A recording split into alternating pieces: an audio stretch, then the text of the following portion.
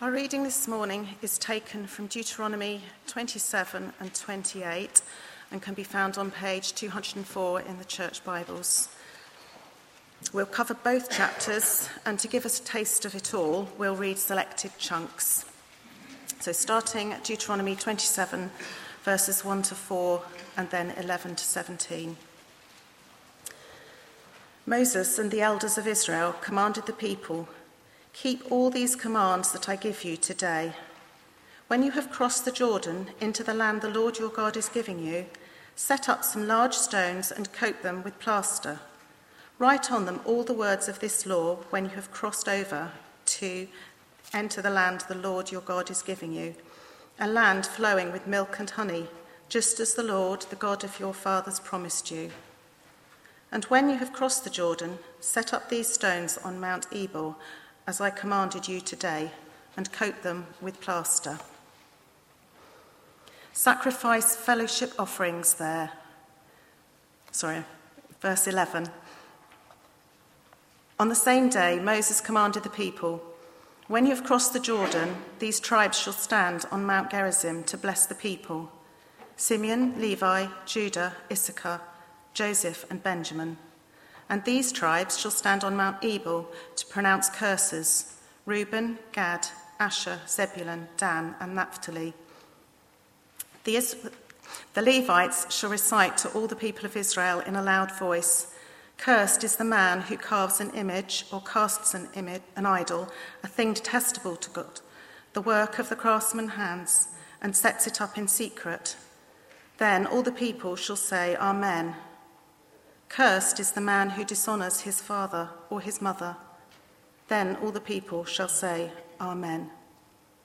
"Cursed is the man who moves his neighbour's boundary stone." Then all the people shall say, "Amen." Then going on to Deuteronomy 28, verses 1 to 9. "If you fully obey the Lord your God and carefully follow all his commands that I give you today, the Lord your God will set you high above all the nations on earth. All these blessings will come upon you and accompany you if you obey the Lord your God. You will be blessed in the city and blessed in the country. The fruit of your womb will be blessed, and the crops of your land, and the young of your livestock, the calves of your herds, and the lambs of your flocks. Your basket and your kneading trough will be blessed. You will be blessed when you go out and when you come in, and blessed when you go out. The Lord will grant that the enemies who rise up against you will be defeated before you. They will come at you from one direction, but flee from you in 7. The Lord will send a blessing on your barns and on everything you put your hand to. The Lord your God will bless you in the land he is giving you. The Lord will establish you as his holy people, as he promised you on oath, if you keep the commands of the Lord your God and walk in his ways." Then going on to verse 15. "However, if you do not obey the Lord your God and do not carefully follow all his commands and decrees I am giving you today, all these curses will come upon you and overtake you. You will be cursed in the city and cursed in the country. Your basket and your kneading trough will be cursed. The fruit of your womb will be cursed, and the crops of your land, and the calves of your herds, and the lambs of your flocks. You will be cursed when you come in, and cursed when you go out. The Lord will send on you curses, confusion, and rebuke in everything you put your hand to, until you are destroyed and come to sudden ruin because of the evil you have done in forsaking him. The Lord will plague you with diseases until he has destroyed you from the land you are entering in to possess." And then 58 to 63. "If you do not carefully follow all the words of this law, which are written in this book, and do not revere this glorious and awesome name, the Lord your God, the Lord will send fearful plagues on you, to your descendants, harsh and prolonged disasters, and severe and lingering illnesses. He will bring upon you all the diseases of Egypt that you dreaded, and they will cling to you. The Lord will also bring on you every kind of sickness and disaster not recorded in this book of the law until you are destroyed. You, who were as numerous as the stars in the sky, will be left but few in number, because you did not obey the Lord your God. Just as it pleased the Lord to make you prosper and increase in number, so it will please him to ruin and destroy you. You will be uprooted from the land you are entering to possess. This is the word of the Lord. I'll lead us in a prayer as we begin.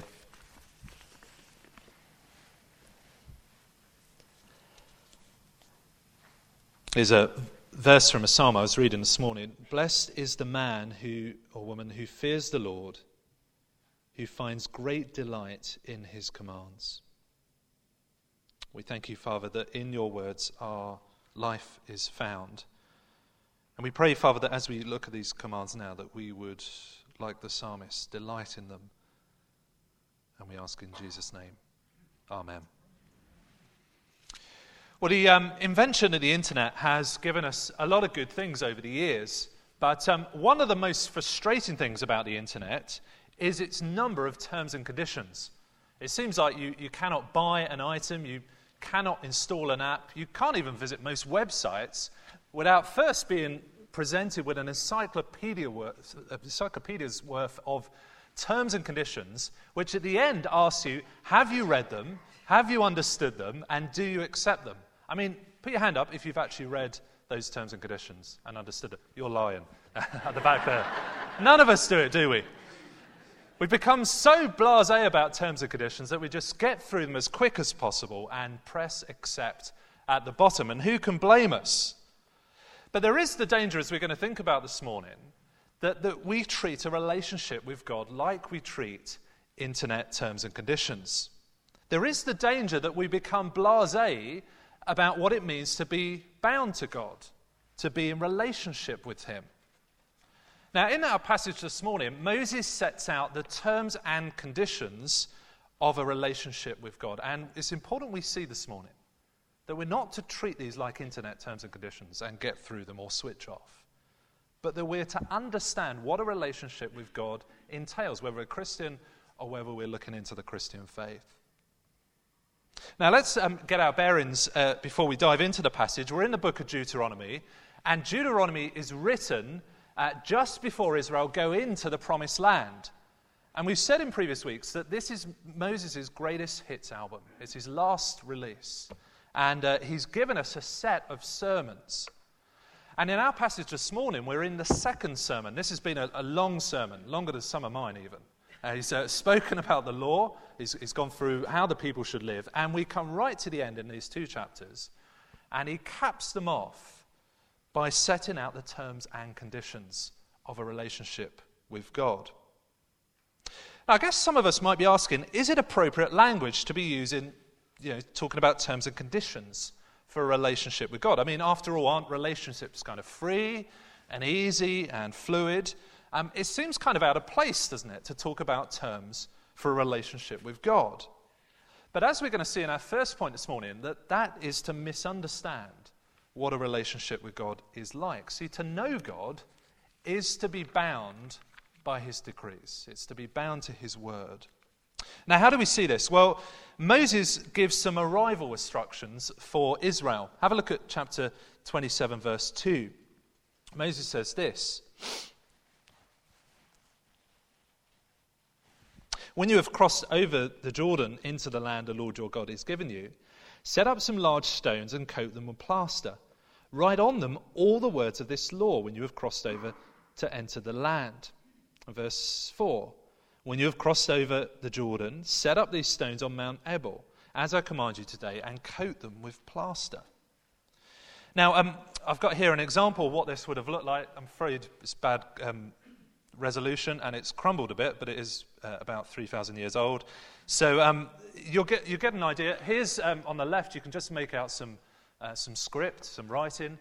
And we don't know how many, but there were lots of these stones coated with plaster, and the whole of Moses' law is to be written on them, and they're to be stored up on this mountain. Now, Mount Ebal is the kind of midpoint of the nation. So it's kind of like the Birmingham of Israel.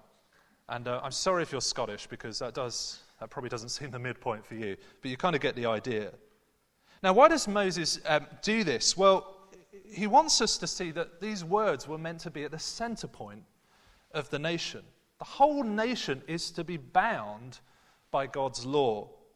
See, Moses' words aren't just useful advice or to be followed for an age and then can go out of fashion. They are words from God. And as such, they're to be kept generation by generation. Now, I wonder if we miss some of the significance of this, partly because a lot of us are from the UK, and in the UK, we don't have a written constitution. Now, I wonder if I was speaking to an American audience this morning, whether we'd understand this a little bit more, because they have a constitution right at the center of their nation in Washington, D.C. Here's a picture of it. You'll see there that the Constitution's written, and it's guarded by some pretty scary-looking people. And it's a constant reminder, right at the center of the American nation, that these words bind them together. It's what form their nation. It's what they live by. And so it is with Israel. They lived literally under the word of God. But the word isn't kind of just to sit there passive in a cabinet visited now and again. It was to be in the minds and the hearts of every single person day by day. Now, Moses gets the people to do this by carrying out a huge initiation ceremony. He picks two mountains, Ebel's one of them, and then Gerizim. Here's a picture of those two mountains. You'll see why they are useful in a moment. He divides the nation in two. He puts half the nation on one mountain, half the nation on the other mountain, and then the Levites, this group of kind of people who look after the religious life of the nation, they go in the middle. You with me so far? And they read out all the law. And they read out the blessings that are to come if they obey the law, but they also read out the curses that come if they disobey the law. And as they do, each mountain shouts Amen. One for the curses, one for the blessings. Now, I was hoping to do this morning. I thought we could just divide the room in two. One half go that way, one half go that way, and we get Corinne here in the middle to shout out the whole law, and we all shout Amen. Or even better, we go up to Crabtree Plantation and do it on the hills there. But apparently that would take too long. So you're going to have to kind of imagine this in your head, and you can kind of picture it, can't you? Look at verse 15. Cursed is the man who carves an idol, or carves an image, or casts an idol. Then all the people shall say Amen. Cursed is the man who dishonors his father or mother. Then all the people shall say Amen. Cursed is the man who moves his neighbor's boundary stone. And then all the people shall say Amen. Cursed is the man who leads the blind astray on the road. And all the people shall say Amen. And kind of you get a summary statement in verse 26. Cursed is the man who does not uphold the words of this law by carrying them out. Then all the people shall say Amen. Kind of get the picture, don't you? Just imagine how long this would have taken and what it would have sounded like on these two mountains. Now, why is Moses going to all this trouble? Why bother doing this? Well, he wants Israel to be clear of the terms and conditions of their relationship with God. Now, when I worked back in financial regulation, we found that people were so blasé about terms and conditions, and because of the internet, that when it came to some terms and conditions that were actually important, like mortgage terms and conditions, actually people didn't bother reading those, and they would just kind of sign the paperwork at the bottom. So we had to kind of put big warnings, a bit like you get on cigarettes, to say, if you don't pay your mortgage, your house will be repossessed, in bold print, right at the top of the terms and conditions. And Moses is doing that with the people. He gets them to hear it, he gets them to say Amen, because he wants them to know that they're bound by this law. They're not in a casual friendship with God. They're not just Facebook buddies. They're bound to his law. Now, I guess some of us will think the idea of being bound to God's law sounds a little bit mechanical. It's kind of a bit devoid of love. But we need to remember, this is really important, that God's law was given so that the people would flourish. See, God wants the people all through this book to choose the good life. God wants people to choose the good life. Now, if you've got kids, you'll know this. I presume if you've got children, you set them boundaries. I've heard that's a good thing to do. You should do that. But the reason you set boundaries for children is not because you want to make their life difficult. I mean, I know the kids will think that, but that's not your motivation. No, you give them boundaries because you love them, because you want your children to flourish. And so it is with God. Moses reminds the people that they are bound to God's word because it was good for them. Now, you could just imagine, can't you, looking at these mountains, what effect this would have had on the nation. Imagine a farmer rolling out of bed, stumbling across to the window, pulling back the curtains, and being presented with these two mountains. And he reminds himself, oh yes, we're a nation under God's law.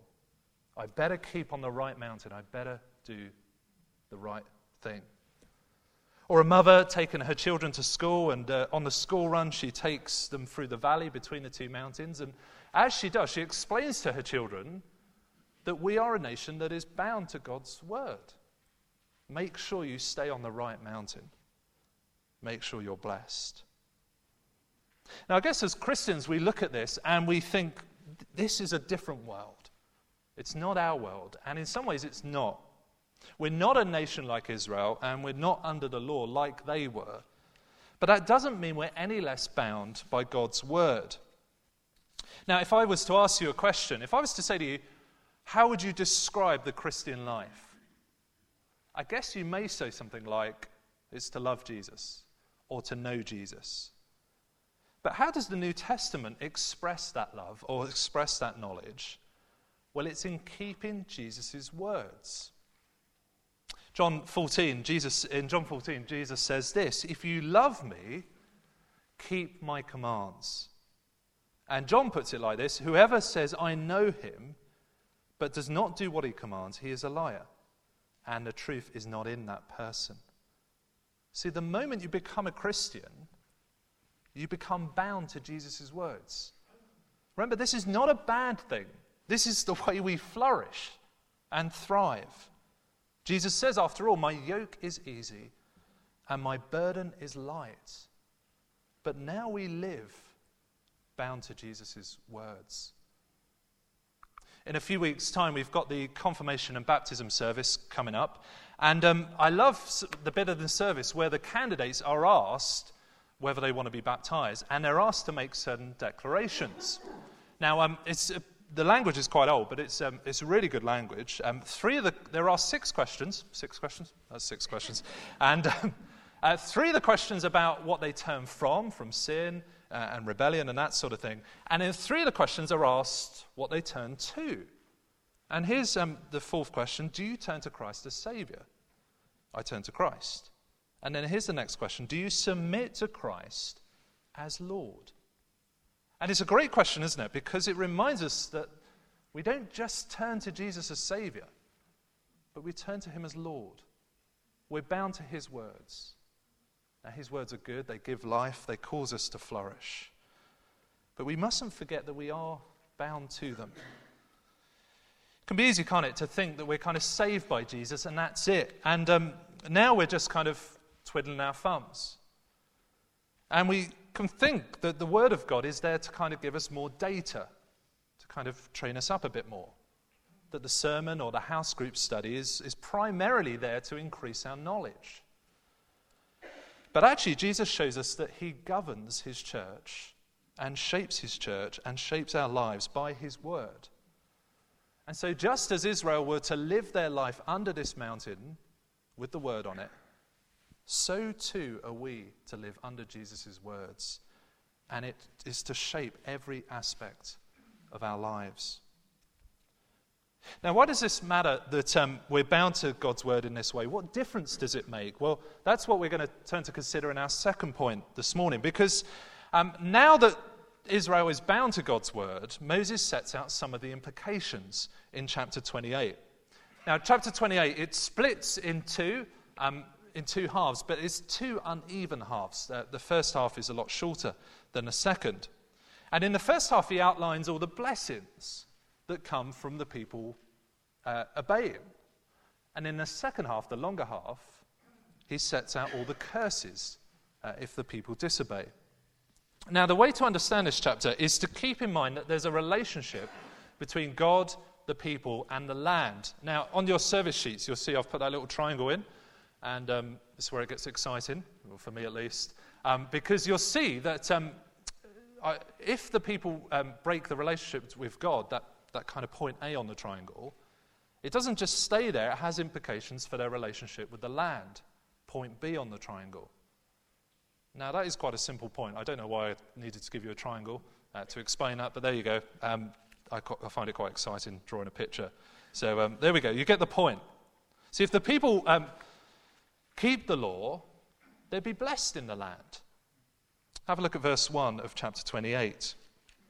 If you fully obey the Lord your God and carefully follow all his commands I give you today, the Lord your God will set you high above all the nations on the earth. And verse 3, you will be blessed in the city and blessed in the country. The fruit of your womb will be blessed, and the crops of your land, and the young of your livestock, the calves and your herds and your lambs and your flocks, your basket and your kneading trough will be blessed. You will be blessed when you come in and blessed when you go out. Now, you've got to keep in mind the agricultural language here. This is an agricultural nation. It's a kind of equivalent of Moses saying, you're blessed, you'll keep your job, you'll have food on the table, that sort of thing. Now, Moses isn't saying that God's like a vending machine. We don't kind of put our obedience in the coin slot at the top and wait for blessings to pop out at the bottom. And he isn't saying that you need to obey God so he will turn and decide to bless you. No, God's people are already blessed. They've already been rescued from Egypt. They're already in this relationship. But now they're to keep faithful to him, to enjoy the ongoing blessings. But of course, there is another side to the coin. If Israel disobeys and turn away from God, then they'll be cursed. Now, initially, you'll see these curses are the kind of flip side. They're kind of 180 on the blessings. So have a look at verse 16. It says this, you will be cursed in the city and cursed in the country. Your basket and your kneading trough will be cursed. The fruit of your womb will be cursed, and the crops of your land, and the calves of your herds, and the lambs of your flocks. You'll be cursed when you come in, and cursed when you go out. Do you see the point? It's a complete reversal, isn't it, of the blessings. But actually, if you glance across those 2 pages, you'll see that the curses go on a lot longer. And as you read through, you see these curses ratchet up. So have a look at verse 28. The Lord will afflict you with madness, blindness, and confusion of mind. At midday you will grope like a blind man in the dark. You will be unsuccessful in everything you do. Day after day you will be oppressed and robbed, with no one to rescue you. Now initially the people are cursed in the land, but eventually as you go through even further, they're cast out of the land. Verse 36, have a look at that. The Lord will drive you and the king you set over you to a nation unknown to you or your fathers. There you will worship other gods, gods of wood and stone. Or verse 64, then the Lord will scatter you among all the nations, from one end of the earth to the other. There you worship other gods, gods of wood and stone, which neither you nor your fathers have known. See, the point is, as the people turn away from God, everything God has done for them will be undone. Like picking apart threads on a bit of cloth, God will take back every blessing he's made, right until they get back to where they started. Have a look at verse 68. The Lord will send you back in ships to Egypt. On a journey I said you should never make again. There you will offer yourselves for sale to your enemies as male and female slaves, but no one will buy you. Do you see the point? Back at Egypt, slaves again. Now, this is not an easy chapter to read. If Israel breaks their relationship with God, they face plagues. Their nation will be ravished. They will be besieged by enemies. Verse 52 onwards describes a grotesque picture of cannibalism as their enemies besiege them. And it might be that we read these chapters and we we're tempted to write them off as a kind of description of a cruel God. Or we're tempted to think that this is the angry God of the Old Testament. But Moses writes what he does because he doesn't want this to happen. He wants the people to stick with what is good. Now, I was thinking about this, and I thought, actually, our culture has got some examples of this. So here's an ad I'm going to show us from a few years back, and you'll see what I mean.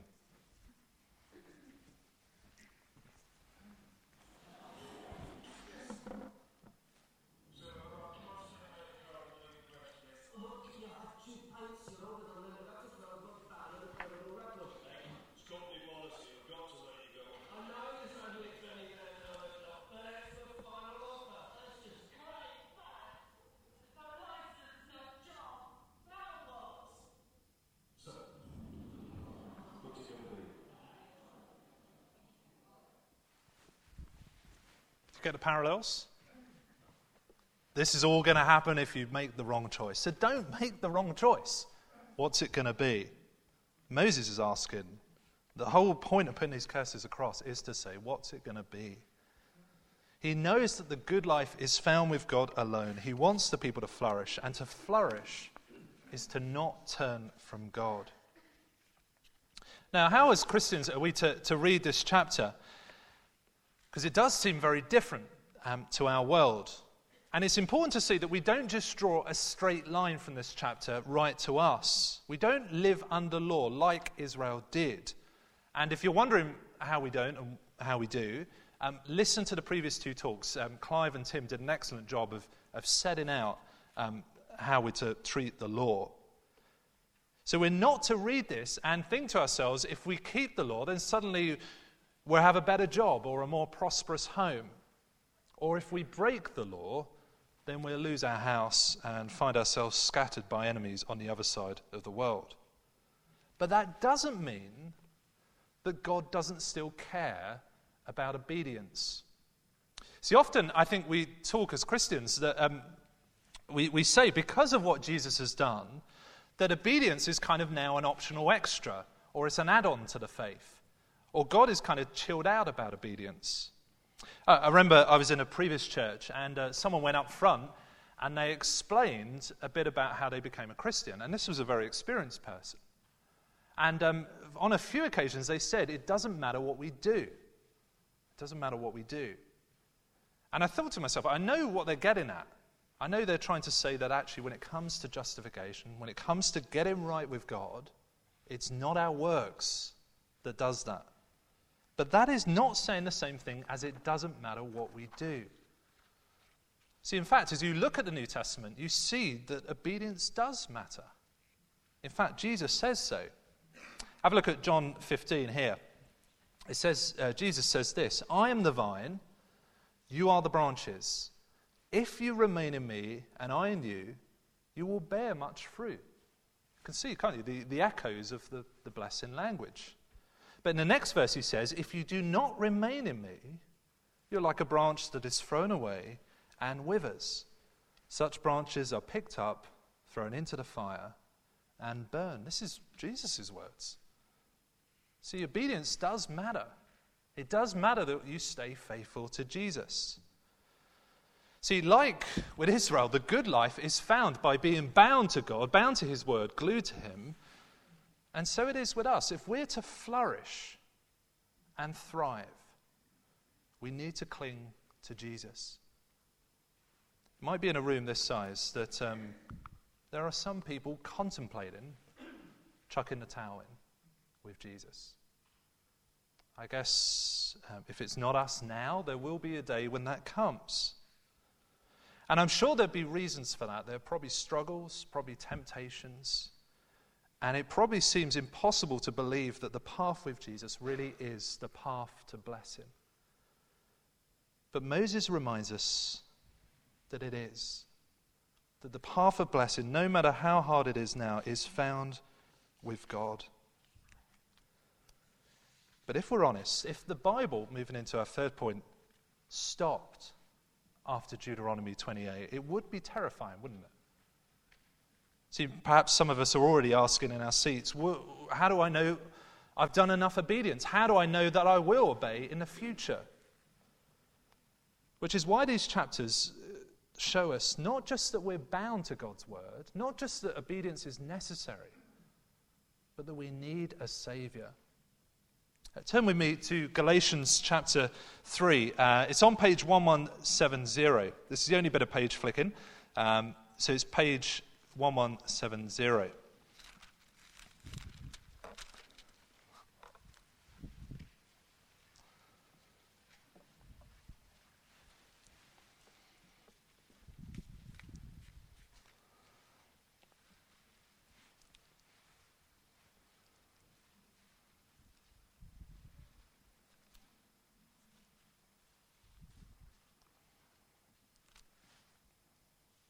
See, here, Paul quotes from Deuteronomy 27. If you're writing notes, it's verse 26. But have a look at 3 verse 10. He says this, "All who rely on observing the law are under a curse. For it is written," remember this, "Cursed is everyone who does not continue to do everything written in the book of the law." Now, I don't know if you noticed this. It's easy to miss. I've missed it several times. But the point Paul makes doesn't actually fit the quote.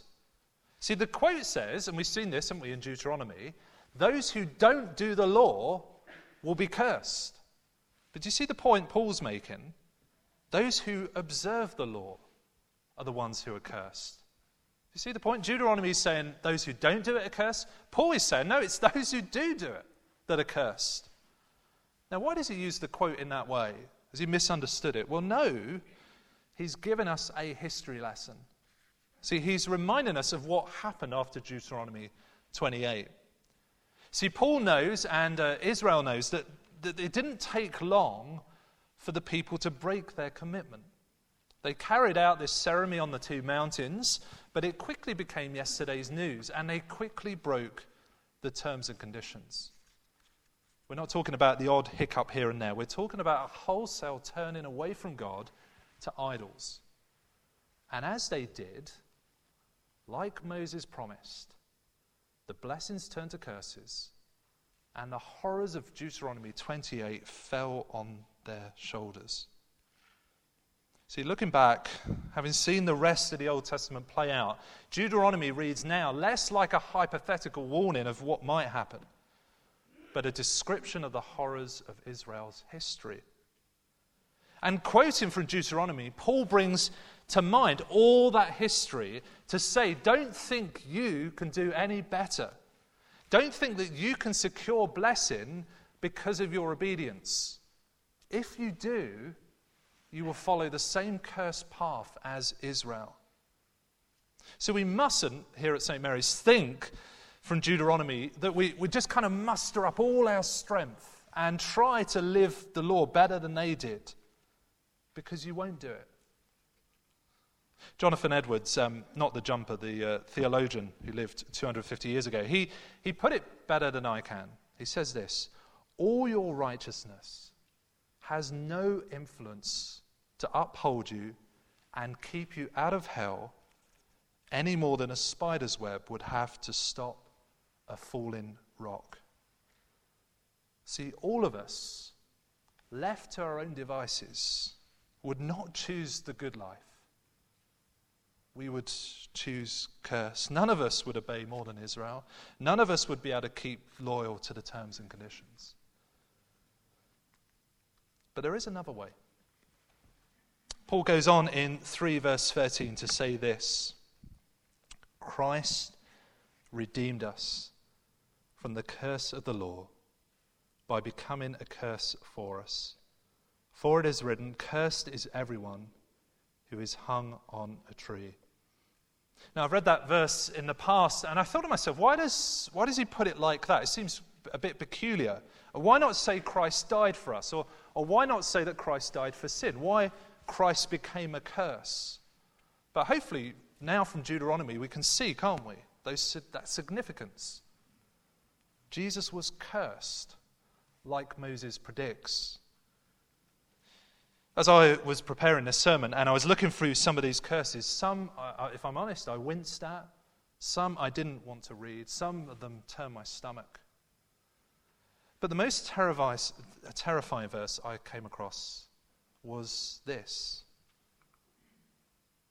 Just as it pleased the Lord to make you prosper and increase in number, so it will please him to ruin and destroy you. Now, the point of the verse is clear, isn't it? In the same way God is pleased to bless Israel, he's going to go 180 and be pleased to curse them. But it's a hard verse to hear because of that word pleased. We cannot imagine God being so intent to ruin and destroy, except that's what he did with his son. See, Jesus came and he did do everything that was written in the book of the law. He kept loyal to God. He kept the terms of the relationship. Every line, every word, every letter, Jesus lived out every day. And according to Moses, he deserved blessing. Jesus deserved to be blessed in the city. But instead, he was crucified outside the city. And every horror we read from the lips of Moses fell on Jesus' shoulders. See, Jesus was ruined and destroyed. He was cursed so that you and me wouldn't be. See, ultimately, these chapters are here not because we can obey, but to show us that we cannot. But Jesus has. The same God who instructed Moses to give these curses is the same God who knew that one day he would come to his people and take each word of these curses on himself. Now we read these chapters not in terror, but that we know the promise of blessing is for us now and forever. Not because of our obedience, but because Christ became a curse for us. I love the way this song puts it, Man of Sorrows. It says this, now the curse of sin has no hold on me, whom the Son sets free, is free indeed. Let's pray.